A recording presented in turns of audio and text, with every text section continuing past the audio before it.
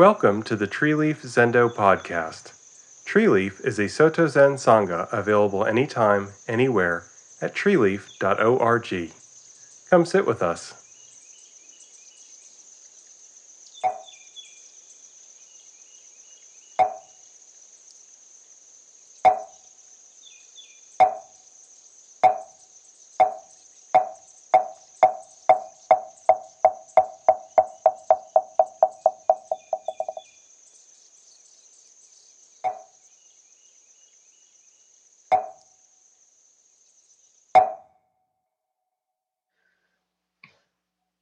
Can everyone still see and hear okay? Give me a wave. Well, this is going to be a joyous, content, peaceful, celebratory, happy talk about war, pestilence, child suffering. Let's toss everything in there. Nuclear weapons, global warming. Am I missing anything? Now, before you all think that Jundo finally has lost it,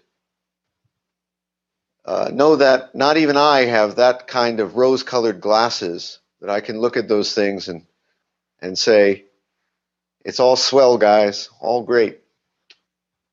Not even I can put whipped cream on that pile of dog crap and call it a birthday cake, my friends. We have people here who have been in the military, and either you've seen things with your own eyes or you've been close enough to it to not have any illusions about war. We have someone here who's watching a close relative in their own home fade from this world with many, many ugly twists and turns on the way.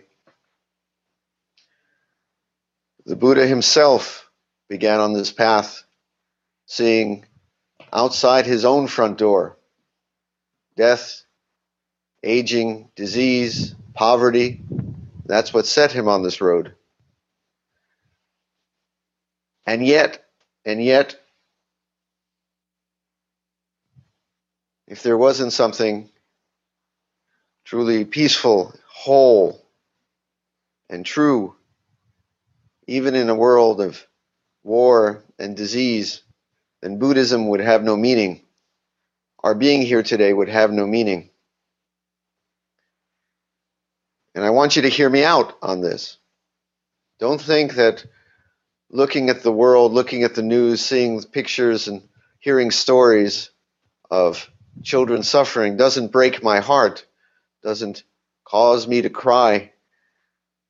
And yet, I'm here to tell you that there is something in a Buddha's smile. There is a certain peace, a certain understanding, a wisdom coupled with compassion that can see even through all that. And if that was not true, our being here today would be pointless. Some people think that Buddhism is about suffering. It's a very pessimistic belief. There is that. But if you hear the Buddha's true message, it was not only that there's suffering, but that there is a way to pierce through suffering, escape suffering. Perhaps for the Bodhisattva to be amidst the world's greatest suffering and yet not a prisoner, not bound by, not deluded by suffering.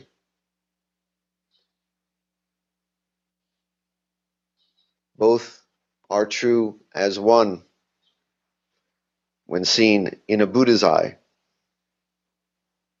I'm not here like there's a story by Voltaire, Candide, you may be familiar with it, and there's a character in there called Dr. Pangloss. Whatever happens to Dr. Pangloss, he says, this is the best of all possible worlds. He has a positive turn on everything. In one scene, I believe, they're carrying Dr. Pangloss off. The natives have captured him and they're about to burn him at the stake. And as the fires are ripping around his toes, he still says, it's the best of all possible worlds. That's not what I'm saying. I believe, though, that there is a chance for us to make this into a much, much better world. And that is part of the Buddha's message, too. My teacher, Nishijima, saw some things in his life. During World War II, his family home was burned down by American bombs. I believe his sister was killed. He lost children to disease. He himself grew old and sick. And yet, he would look at you and say, Buddhism is actually an optimistic, positive religion, or philosophy, as he liked to say. You can call it a philosophy, if you will, and I think that's fine here. It's an optimistic, positive philosophy. And you'd say, what?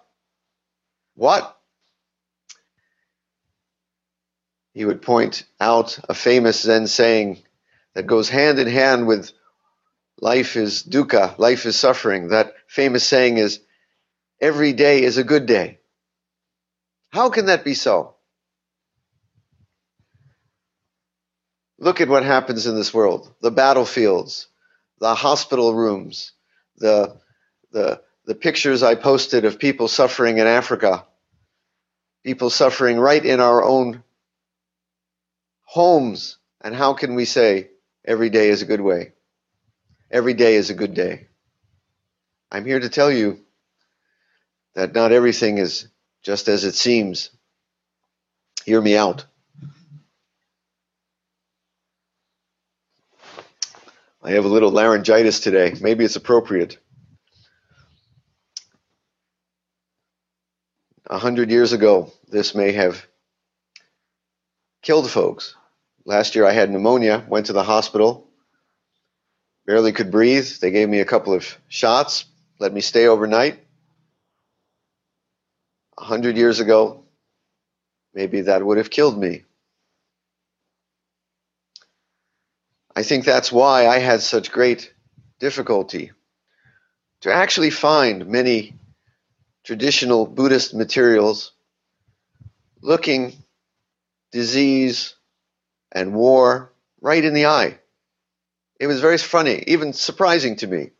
We so much assume that the Buddha was always talking about things like death, aging, war, disease, that the old Buddhist sutras and the Zen masters' commentaries must be filled with very colorful, very honest descriptions of all these things. And yet not really. I'll be reading you an example shortly.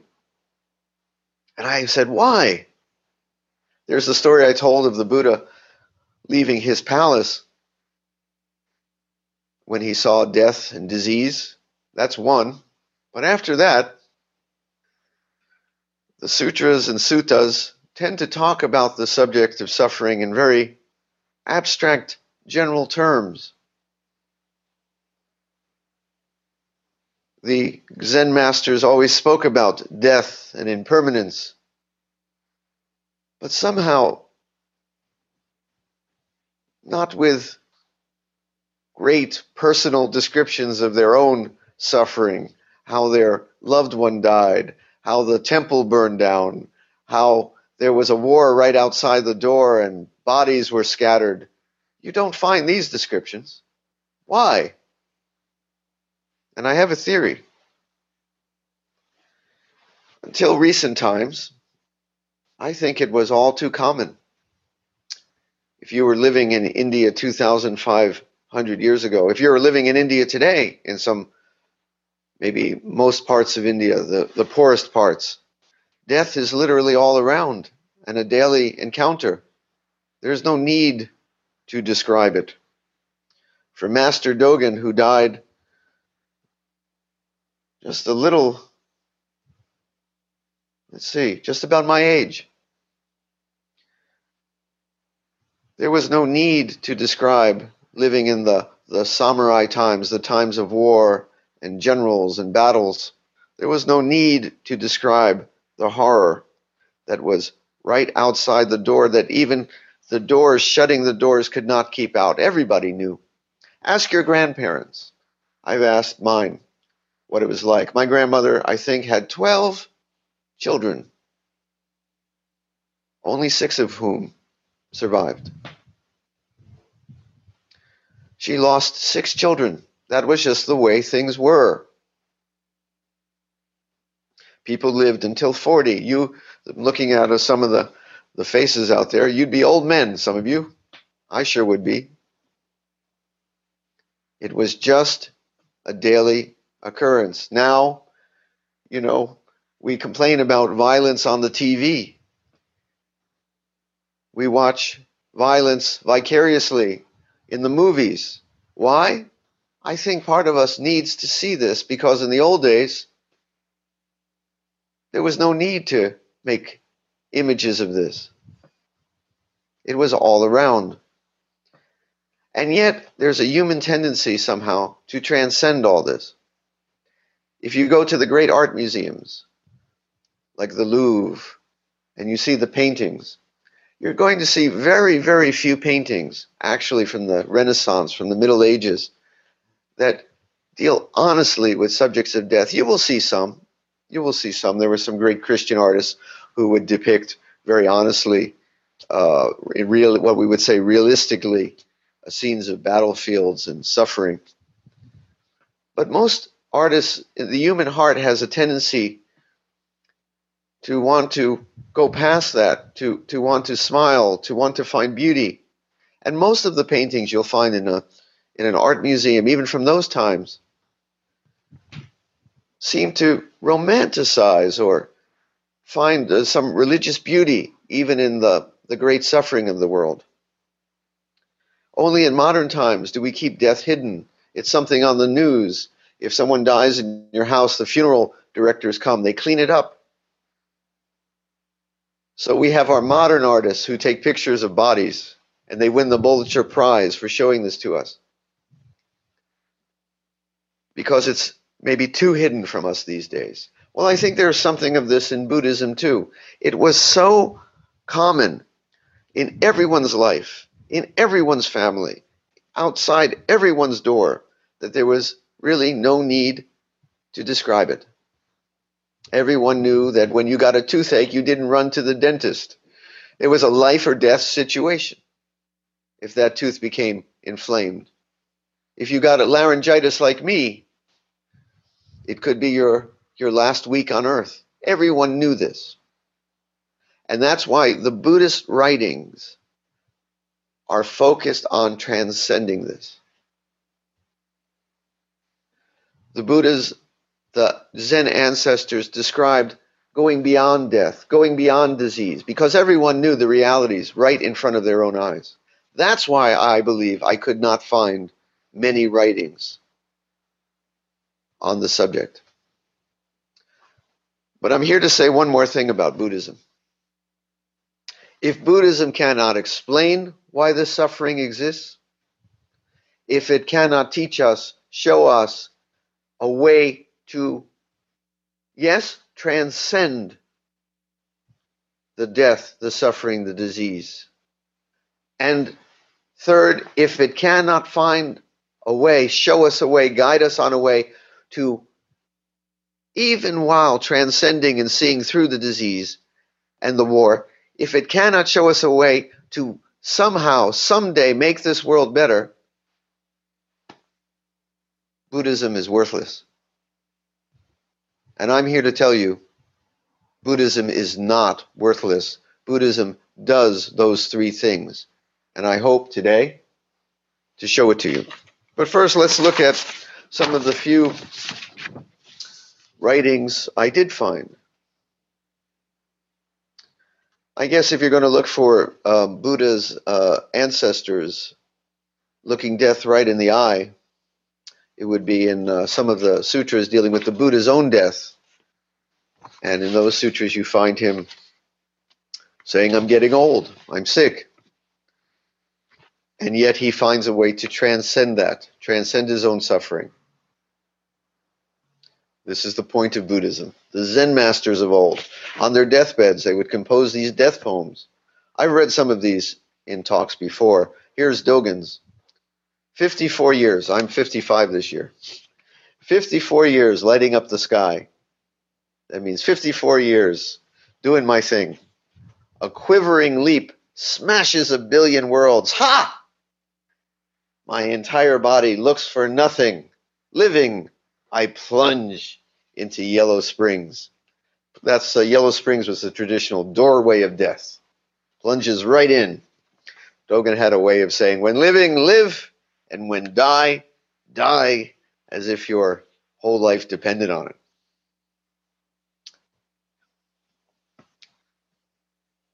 I posted this week another Soto priest death poem. Geshu Soko was a great priest of the 17th century in Japan, and he here references the Sandokai, which we chanted today. The absolute meets the relative, like two arrow points that touch in mid-air.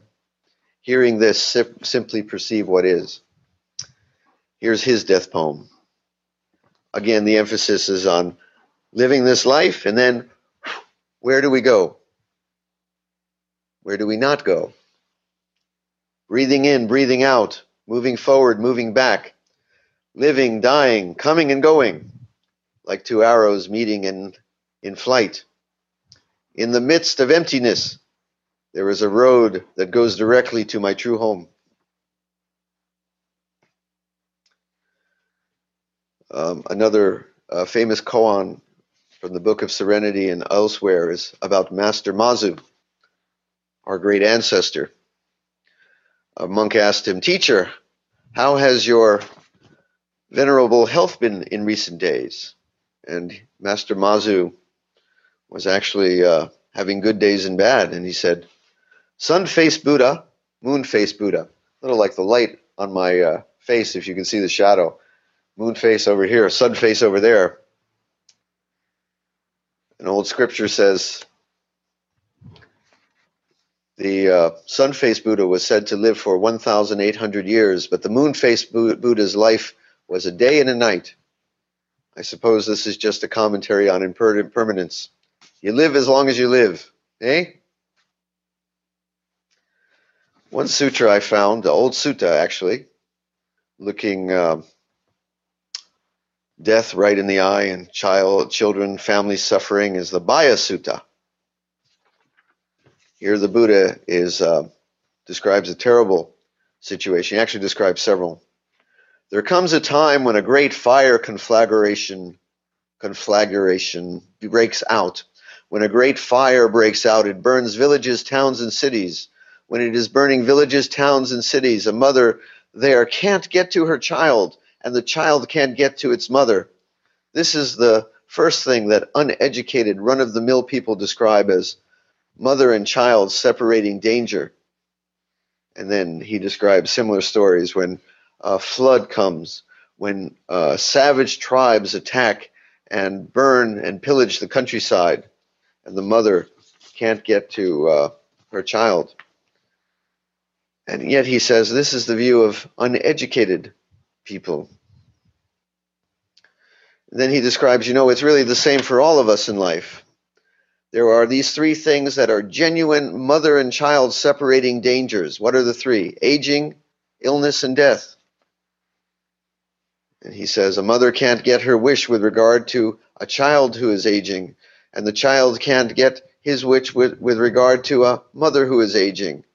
They might say, I am aging, but my child or my mother should not age. They can't get their wish with regard to the other not aging. The child can't say, I am aging, but may my mother not age. But then the Buddha says at the end, yet there is a path, there is a practice that leads to the abandoning, the overcoming of these three, mother and child separating dangers. What is this path? What is this practice? It is the Eightfold Path. Right view, right resolve, right speech, right action, right livelihood, right effort, right mindfulness, right concentration. This is the path. This is the practice that leads to the abandoning and overcoming of these three mother and child separating dangers. That's about as close as the Buddha gets to looking these things and right in the eye and prescribing a solution. Another famous sutta he's trying to prevent a slaughter of his own people, the Shakyas, by an enemy king. And he puts himself in front of the army and says, "Do not pass." And 3 times he succeeds in stopping that army. And I believe on the 4th time he can't succeed. And all he can do is shrug and say, it's their karma. Well, that leads to our next quick subjects. As I said, Buddhism would fail if it cannot describe why these things occur, offer us a way to transcend these ways, these sufferings, and a path of hope for the future. Let's take them one by one. Number 1, how does Buddhism explain suffering in this world? Well, one way is to say that there is suffering in this world, and that's just the way things are.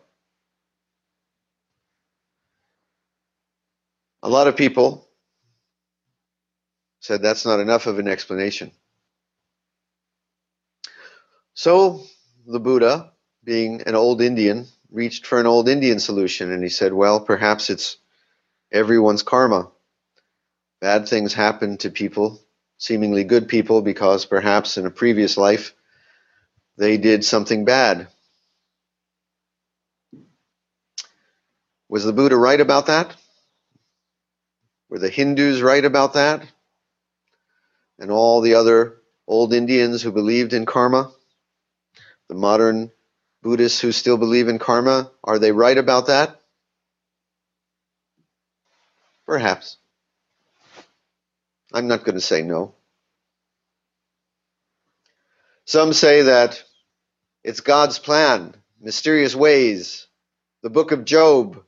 Maybe God and the devil are just waging a bet on man's suffering. Is that what it is?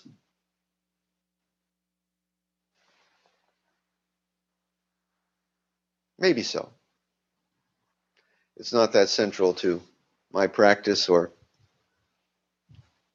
the practice of transcending suffering that I'm going to prescribe to you. Maybe so. I'm, an agnostic on some things. But one thing I firmly believe is that the Buddha said this world is one of impermanence. That I can see with my own eyes. That our greatest modern scientists will affirm. Everything is constant change. We live in a universe that somehow has sprung life, and it's free, it's organic, it's blossoming. The winter comes, then the spring, and the flowers return. We have somehow been born to live this life, and that is a matter of our free choice, that we can choose peace, we can choose war, we can choose to be gentle, or we can choose to use violence.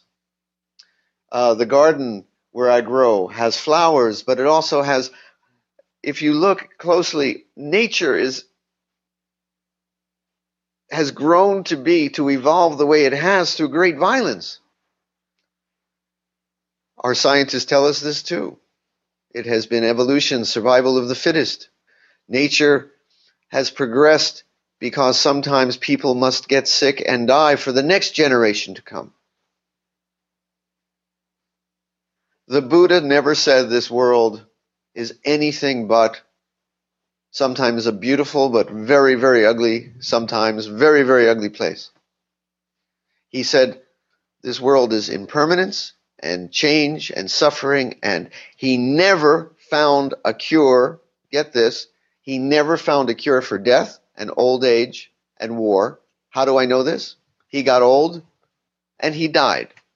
And when there was a war, even the Buddha couldn't stop it. So yeah, that's the Buddha's explanation. This world sometimes sucks. Pardon my French. And yet, that's not the whole story. Otherwise, what are we doing here today? The Buddha said, oh, by the way, I found a way to escape, to transcend, to be free of death, disease, war, and all other suffering in this world. Buddhas and Zen teachers sometimes speak out of both sides of their sun-faced, moon-faced mouth.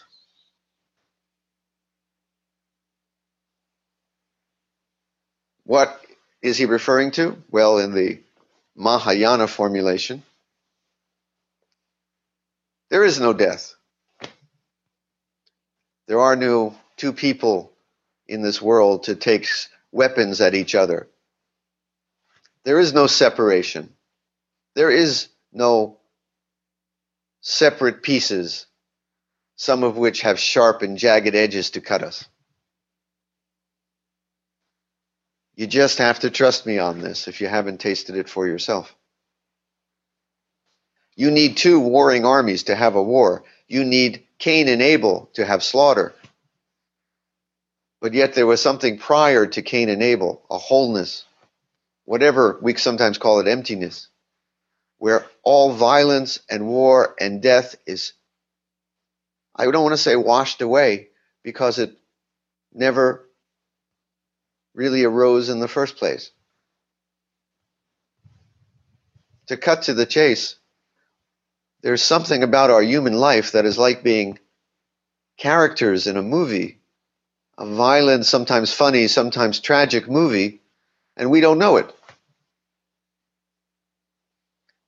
And there's something about this Buddhist practice, Zen practice, many Eastern traditions, maybe even many religious traditions that let you see through that to a certain light that shines through and sweeps all the images away. We are like characters in a novel that do not realize that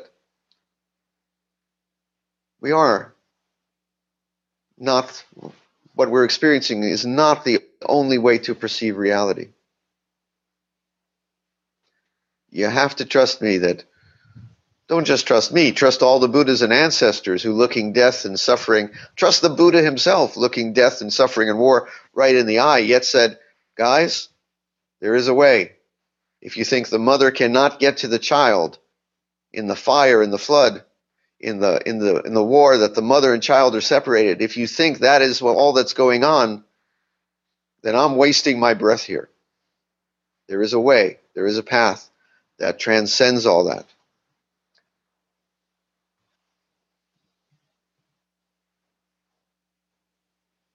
This is why we sit Zazen, dropping thoughts of good and bad and war and peace.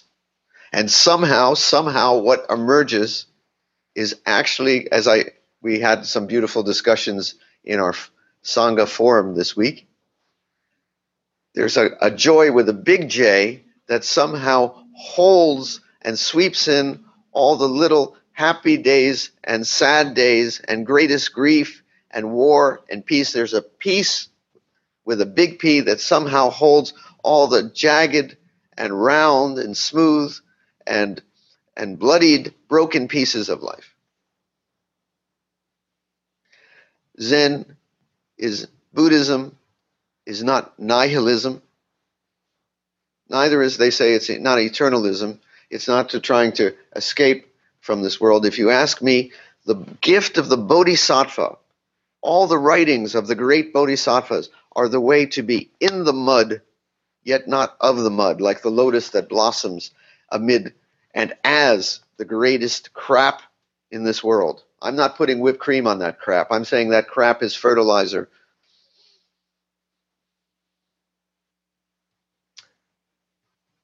There is a way, there is a path that lets us see that somehow, some way, all of this is yet, not to be Dr.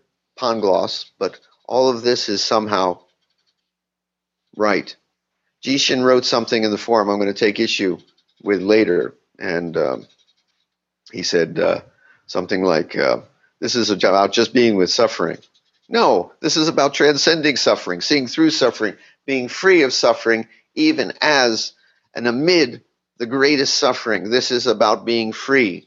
It's as if one way out of one eye you see the children dying, out of the other eye you see that there were no children to die. And coming together, you are in a Buddha's eye. And there is a slight Buddha's smile that holds all the tears, all of it, the greatest horrors of humankind. I have had relatives who died in the gas chambers in Germany. I grew up in Miami in a Jewish community. I knew many concentration camp survivors. I worked here with POWs from the Allied countries who were Japanese POWs, like terrible situations like Bridge on the River Kwai. And I'll tell you, there were two kinds of people. There were the kinds of people who somehow managed to keep joy and peace and feeling that they belonged in this world, even having experienced all that. I'll mention my own father. He was not a Zen guy. He wouldn't know Zen from Shmen. He was not religious. He was not Jewish. He was just a great guy. He went through losing siblings to death. He went through this great sadness with his own children. He went through business failures. He went through sickness. I saw him lose his businesses to such a degree that he needed to keep working until the age of 75 in bad health just to keep food on our table. And I'm going to tell you, he was no cockeyed optimist. Yet that man always somehow knew when to cry and when to smile. It's not just Zen people who maybe have an inner sense of this. But our way is a very direct way to see through, to see the light that shines through the greatest storm clouds. Otherwise, I would tell you to quit this religion, find another. Go find Jesus. Go find stamp collecting. Anything would be more worthwhile than what we're doing here. But there is a way to see through the greatest horrors of suffering children, of broken hearts, of battlefields, of you name it. But that's not it. That's not the end of the story. Because seeing the world out of one eye, seeing the world out of the other, and maybe we can escape, has too often been the only alternative in Buddhism. I think they had to. You know, as I said, 100 years ago, you couldn't fix the world. There was very little, even the Buddha could not stop that war. All you could do was say, well, we're going to go in the monastery, close the doors, and we're going to transcend all this. The world is screwed, and better luck next life. Literally. There was always the flavor in Buddhism that we cannot really fix this mess. Samsara is irredeemable. The only hope is to get out of this place, catch the next bus out. Well, a funny thing happened. First off, maybe in the past, somehow the survival of the human civilization was not so much in our hands. Literally, the greatest threats to humanity right now are us. Nuclear bombs, weapons. We have to get responsible. It's not just nature anymore with the volcanoes going to wipe out our village, or we're going to have a little war with bows and arrows and throw rocks at each other. Now we really could wipe our own selves out. We got to get serious, guys. About the environment, about many things. And maybe, this is another interesting thing, maybe for the first time in human history, we actually have a chance to really make things better. This is why Buddhism has kind of thrown the doors open on the monastery now and said, hey, maybe we should actually try to fix samsara a little bit and find the Pure Land here a little more than in the old days, because maybe right now we really have a chance. It's not all hopeless. Maybe we can find a way to cure disease. We can make people live longer. We can somehow fix the economic inequality in this world. If there is Ebola, if there is the next Black Plague, maybe this time we can actually prevent it or cure it, like we've done with, for example, AIDS. We haven't cured it, but somehow we slowed it down. We can do things. I happen to believe that the next step in human evolution will be the human brain. And I get a lot of controversy here, but I'm going to tell you, I would like to see something done to the human brain that if there's a criminal who is going to do a violent act, instead of throwing him in prison and throwing away the key, that we put something in his brain, and when the hormones are detected that are connected to violence, maybe some tranquilizer flows through his blood from an implant, and the guy kind of gets very zen. I would like to see war eliminated from the human character. I think perhaps, I think we can do it. But that's a big subject for today. The only thing I want to say is I think Buddhism is actually pointing to the way. Why? It said the cause of all this is human greed, human anger, and divisive thoughts of ignorance. Maybe for the first time Buddha really identified the cause. He knew the disease. And maybe for the first time in human history, we have a chance to deal with greed and excess, to deal with violence and prevent it, to bring ourselves together and prevent the division. I'm hopeful. I am optimistic. I'm joyous. I'm peaceful and content.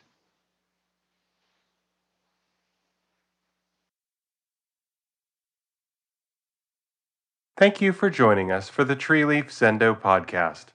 Tree Leaf is an online practice place for people who cannot easily attend a Zen center due to health, location, work, childcare, or family needs. We provide netcast zazen, retreats, discussion, jukai, the support of fellow practitioners, interaction with a teacher, and all other activities of a Zen Buddhist Sangha, all fully online, accessible anytime, anywhere, without charge. Come build the future of online Zen community and practice.